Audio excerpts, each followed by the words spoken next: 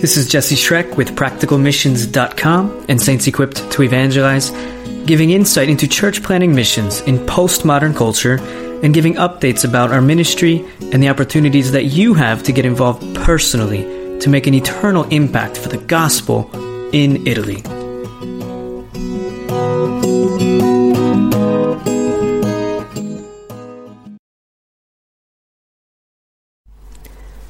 Today I wanted to talk about practical missions just for a moment. Why practical missions? And this I take from the About Us section at practicalmissions.com. Just to give a little bit of a definition and a purpose to what Practical Missions does and what it serves. At this point, we're a website and that's it. We're missionaries in Italy, and we want to share our hearts with our supporters and all those who follow us. Fill them in about missionary life as much as possible. Help them to see that they are a part of what we're doing, and a very vital part, because we wouldn't be here without our supporters sustaining us and keeping us here. So the first purpose of Practical Missions is to promote the kind of missions we see in the Bible. Church planning as demonstrated in the New Testament, involving sowing, evangelism, discipleship, follow-up, and elder training. And what do we mean by that? Simply put, not all missions are the same. Nowadays we have all kinds of different missions happening. But our goal is always to be as close as we can to the kind of missions that we see in the New Testament, in the book of Acts and throughout the New Testament. What we would call biblical missions are practical in that sense. Not so much practical as it's doable and it makes sense, it's to the point, which is also important to us, but practical in the sense what we see lived out in the Bible as missions. I haven't been to other countries to do missions, only Italy. But what I like about doing missions in Italy is it's not like most missions today. Number one, we're in a country that is completely abandoned by the gospel. Less than 1%, which still means 0% evangelicals. And most missions that we see today are in countries that have a much larger percentage of evangelicals. So it's kind of changed its focus, missions today. In most places it's charity, it's acts of service. And I work with a lot of short-term missionaries because they come to us from the States to help us reach the people here in Italy. And we thank them, we love them, and we encourage them to keep coming back because we need help here in Italy. But the missions we do here is relational, people missions, where we're bringing a message to the people, the gospel, to people who have been told wrong messages, who haven't heard the gospel message at all in their life. And we're engaging them through a variety of different means, from tract distributions to park ministry with puppets and stories and games, to drama ministries in the piazzas, testimonies, engaging people with the gospel to talk to them, find out what they believe, and impart to them the word of God, the gospel message, that we're saved by grace through faith in Jesus Christ, and we can know we're saved. So it's very relational, but the majority of missions today is relational, yes, but not with the message. So many of these guys who have come to work with us here on these short-term teams, I come to find out they're still not confident or still haven't ever done it in their life. The idea evangelism. How do we do that? What does that look like? Because they've been on a lot of different mission trips, and I'm amazed by this because, I've only been to one, Italy, and I've been here now over 7 years. But in all their experiences, so many of them have so many experiences, different countries, most of it is building something, providing something, mostly financial type thing, just being there and making a presence, and but not so much engaging the lost and evangelizing them. So I've recognized we have something unique that we do here in Italy, but it also brings us back to what we see in the Bible.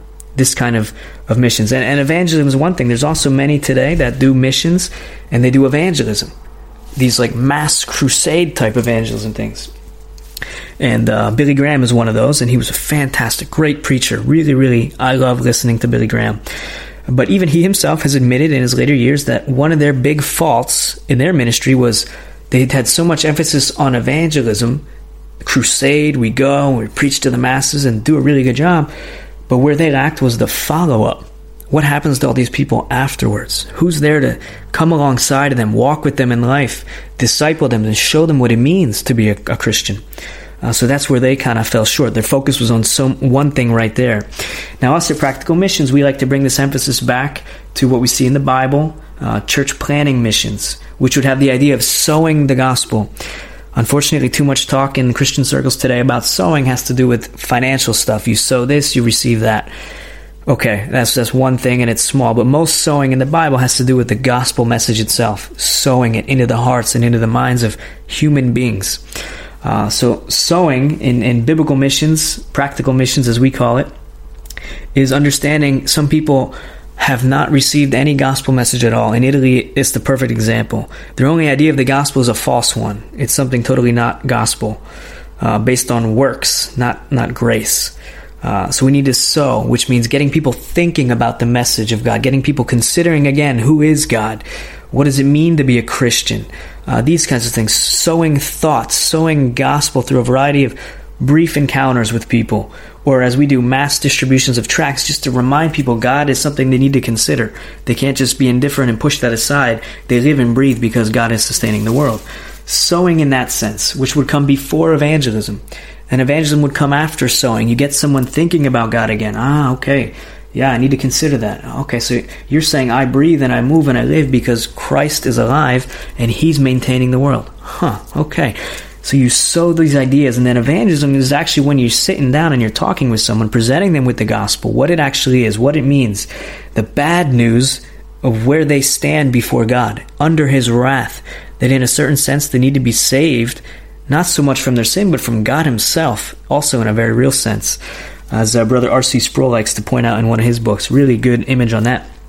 But yeah, the idea that evangelism, we're sitting down, we're talking and showing people where they stand before God, letting Scripture, letting the Lord Himself speak through us by His Word, and then showing them the way of salvation through Scripture, what it says, what it means, that it's by faith in Jesus Christ and Him alone that we can please God and have a right relationship with God. The work is already done. We just need to receive it. So we make it clear and we encourage them, exhort them to come to a decision. You say yes to Christ or you say no, there is no middle ground. Where are you? Are you an enemy of God, or will you repent and become a friend of God, made new? Will you be a slave to sin all your life and to Satan, or will you receive this gift, be set free, forgiven and redeemed by the blood of Jesus Christ, and enter into new life and live as a Christian? So we bring them to a decision. That would be evangelism. Discipleship, again, like I mentioned before, you come alongside and you make a commitment to for a period of time where you're in the Word of God and getting guided and receiving instruction from someone else who's already been a Christian for a while, and you learn what it means in regular real life situations, how to know God, know His Word, and live it out in your life as someone who honors God in all you do. Discipleship, being involved in it, being discipled, and later on discipling others as well, naturally. Follow-up is this idea which happens with evangelism and also discipleship, where you continue a relationship with someone, recognizing that they're just not going to come on their own initiative. You need to come alongside them, give them a friendly boost, visit them, make sacrifice, be involved in their life, and pull them along in the ways of the Lord and bring them with you, following up on them. An important part, as I mentioned, not every ministry, not every mission does that. And then elder training is also very important to mention, and I'll do it briefly. The idea that going and being a pastor in a church in another country is one thing. It's okay. It's not bad. But at the same time, just like parents need to raise their children and then send them out on their own, not keep them at home in the nest forever, same thing with missions. In fact, they learn to do that probably from the Bible, from missions. And at a certain point, you make disciples and you recognize those men who have the call to become elders, and then we begin a training process with them, giving them more responsibility and teaching them theology, teaching them pastoral ministry, things of this nature. And they get involved more and more in the church, in having that leadership kind of role in the church. When it comes to a certain point of time where we then recognize them before the church, they become recognized as the leaders of the church. And we step out, the missionaries step out, and they're on their own in the Lord's hands, trained and prepped, and by God's grace, able to do what He's called them to do as leaders in a church, which would be different from pastoral missions, where you go and you become a pastor and you stay there forever and people are dependent upon you. The idea here, and what we see in the Bible, is over and over. Paul, he got in, he would start the church, make disciples, train elders as quick as possible, get out and get somewhere else, and let them continue to grow, by the grace of God and learn what it means and to do leadership. And then they remain friends, and then if there's an issue, you can always talk about it, things like that, and then help them. But you leave them on their own and let them grow in God's grace to do the work of the Lord. And then they continue to make disciples, and that church, in theory, then is now planning more churches also. They're involved in reaching out and in training disciples and making elders to start more churches. This is the view we see in the Bible, those 5 areas which Practical Missions puts a lot of focus on. We want to help people to see this kind of missions lived out, the kind we see in the Bible. The other missions are good, but this is beautiful in the sense this is God's design.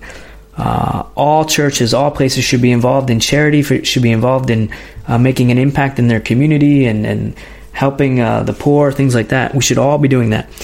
But missions then is something particular where focus is on the gospel, preaching it, making disciples, training elders, and starting churches above all. The second thing about Practical Missions on our list here is we want to get more people involved in church planting missions in Italy.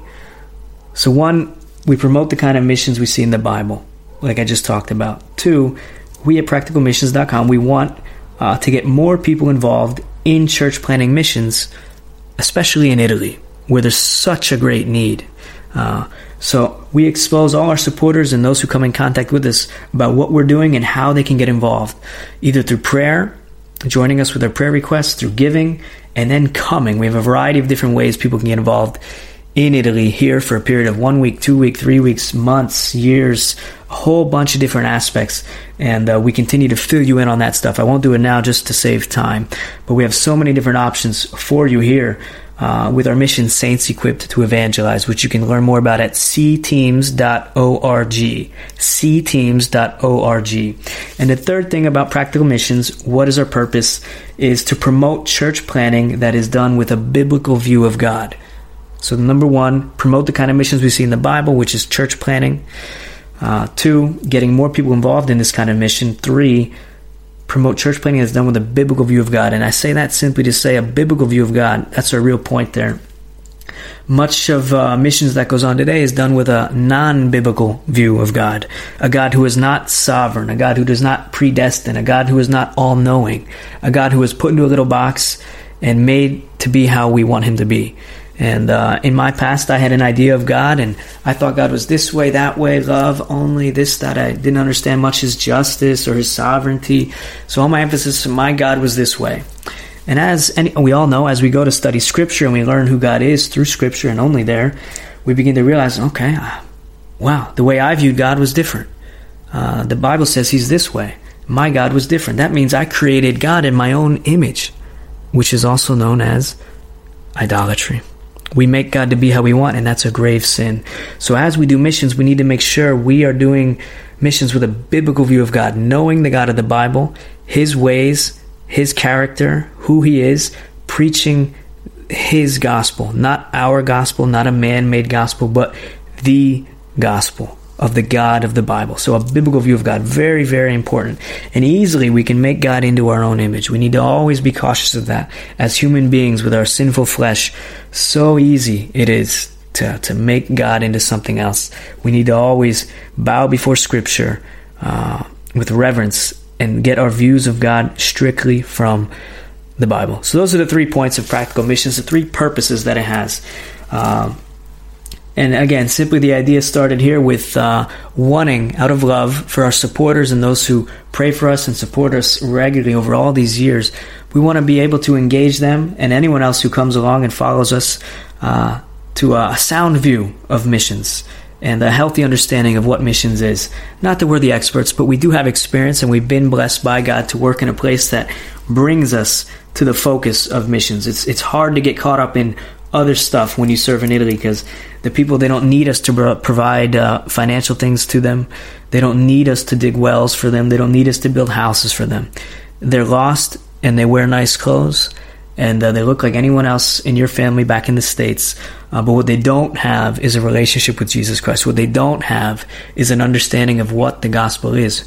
What they don't have is an understanding of where they stand before God. So we're forced, in a sense, in Italy to come to a sound view of what missions is and ought to be, and to not get caught up in other stuff, but to be focused on those things that I mentioned, the church planning aspects, sowing, evangelism, making disciples, following up, and training elders. So I hope that was helpful for you guys to get a clear idea of what we're about here at Practical Missions with our website, and how we engage you guys through this website and give you an opportunity to better understand what we're doing here in Italy with your support and with your help. Thanks for listening. Thanks for tuning in and being a part of what we're doing here in Italy. We truly are thankful for all of you guys, and we pray God's blessing upon you.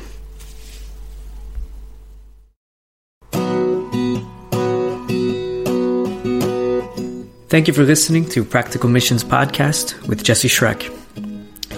I serve as a full-time church planning missionary with Saints Equipped to Evangelize in North Italy.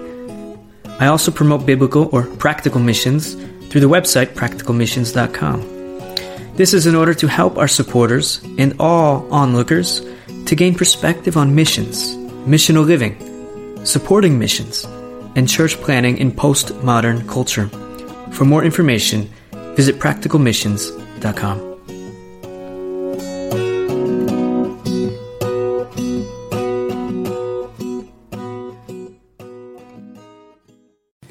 If you like the podcast, we encourage you now to come on over and join us on the inside. If you love Jesus Christ, you love this podcast, you love the Italian people, you love the Church of Jesus Christ, it's the perfect place for you to meet other people and see and understand more about the Italian culture and what is going on with Practical Missions Cohort in the Italian context. Look forward to seeing you over there. God bless.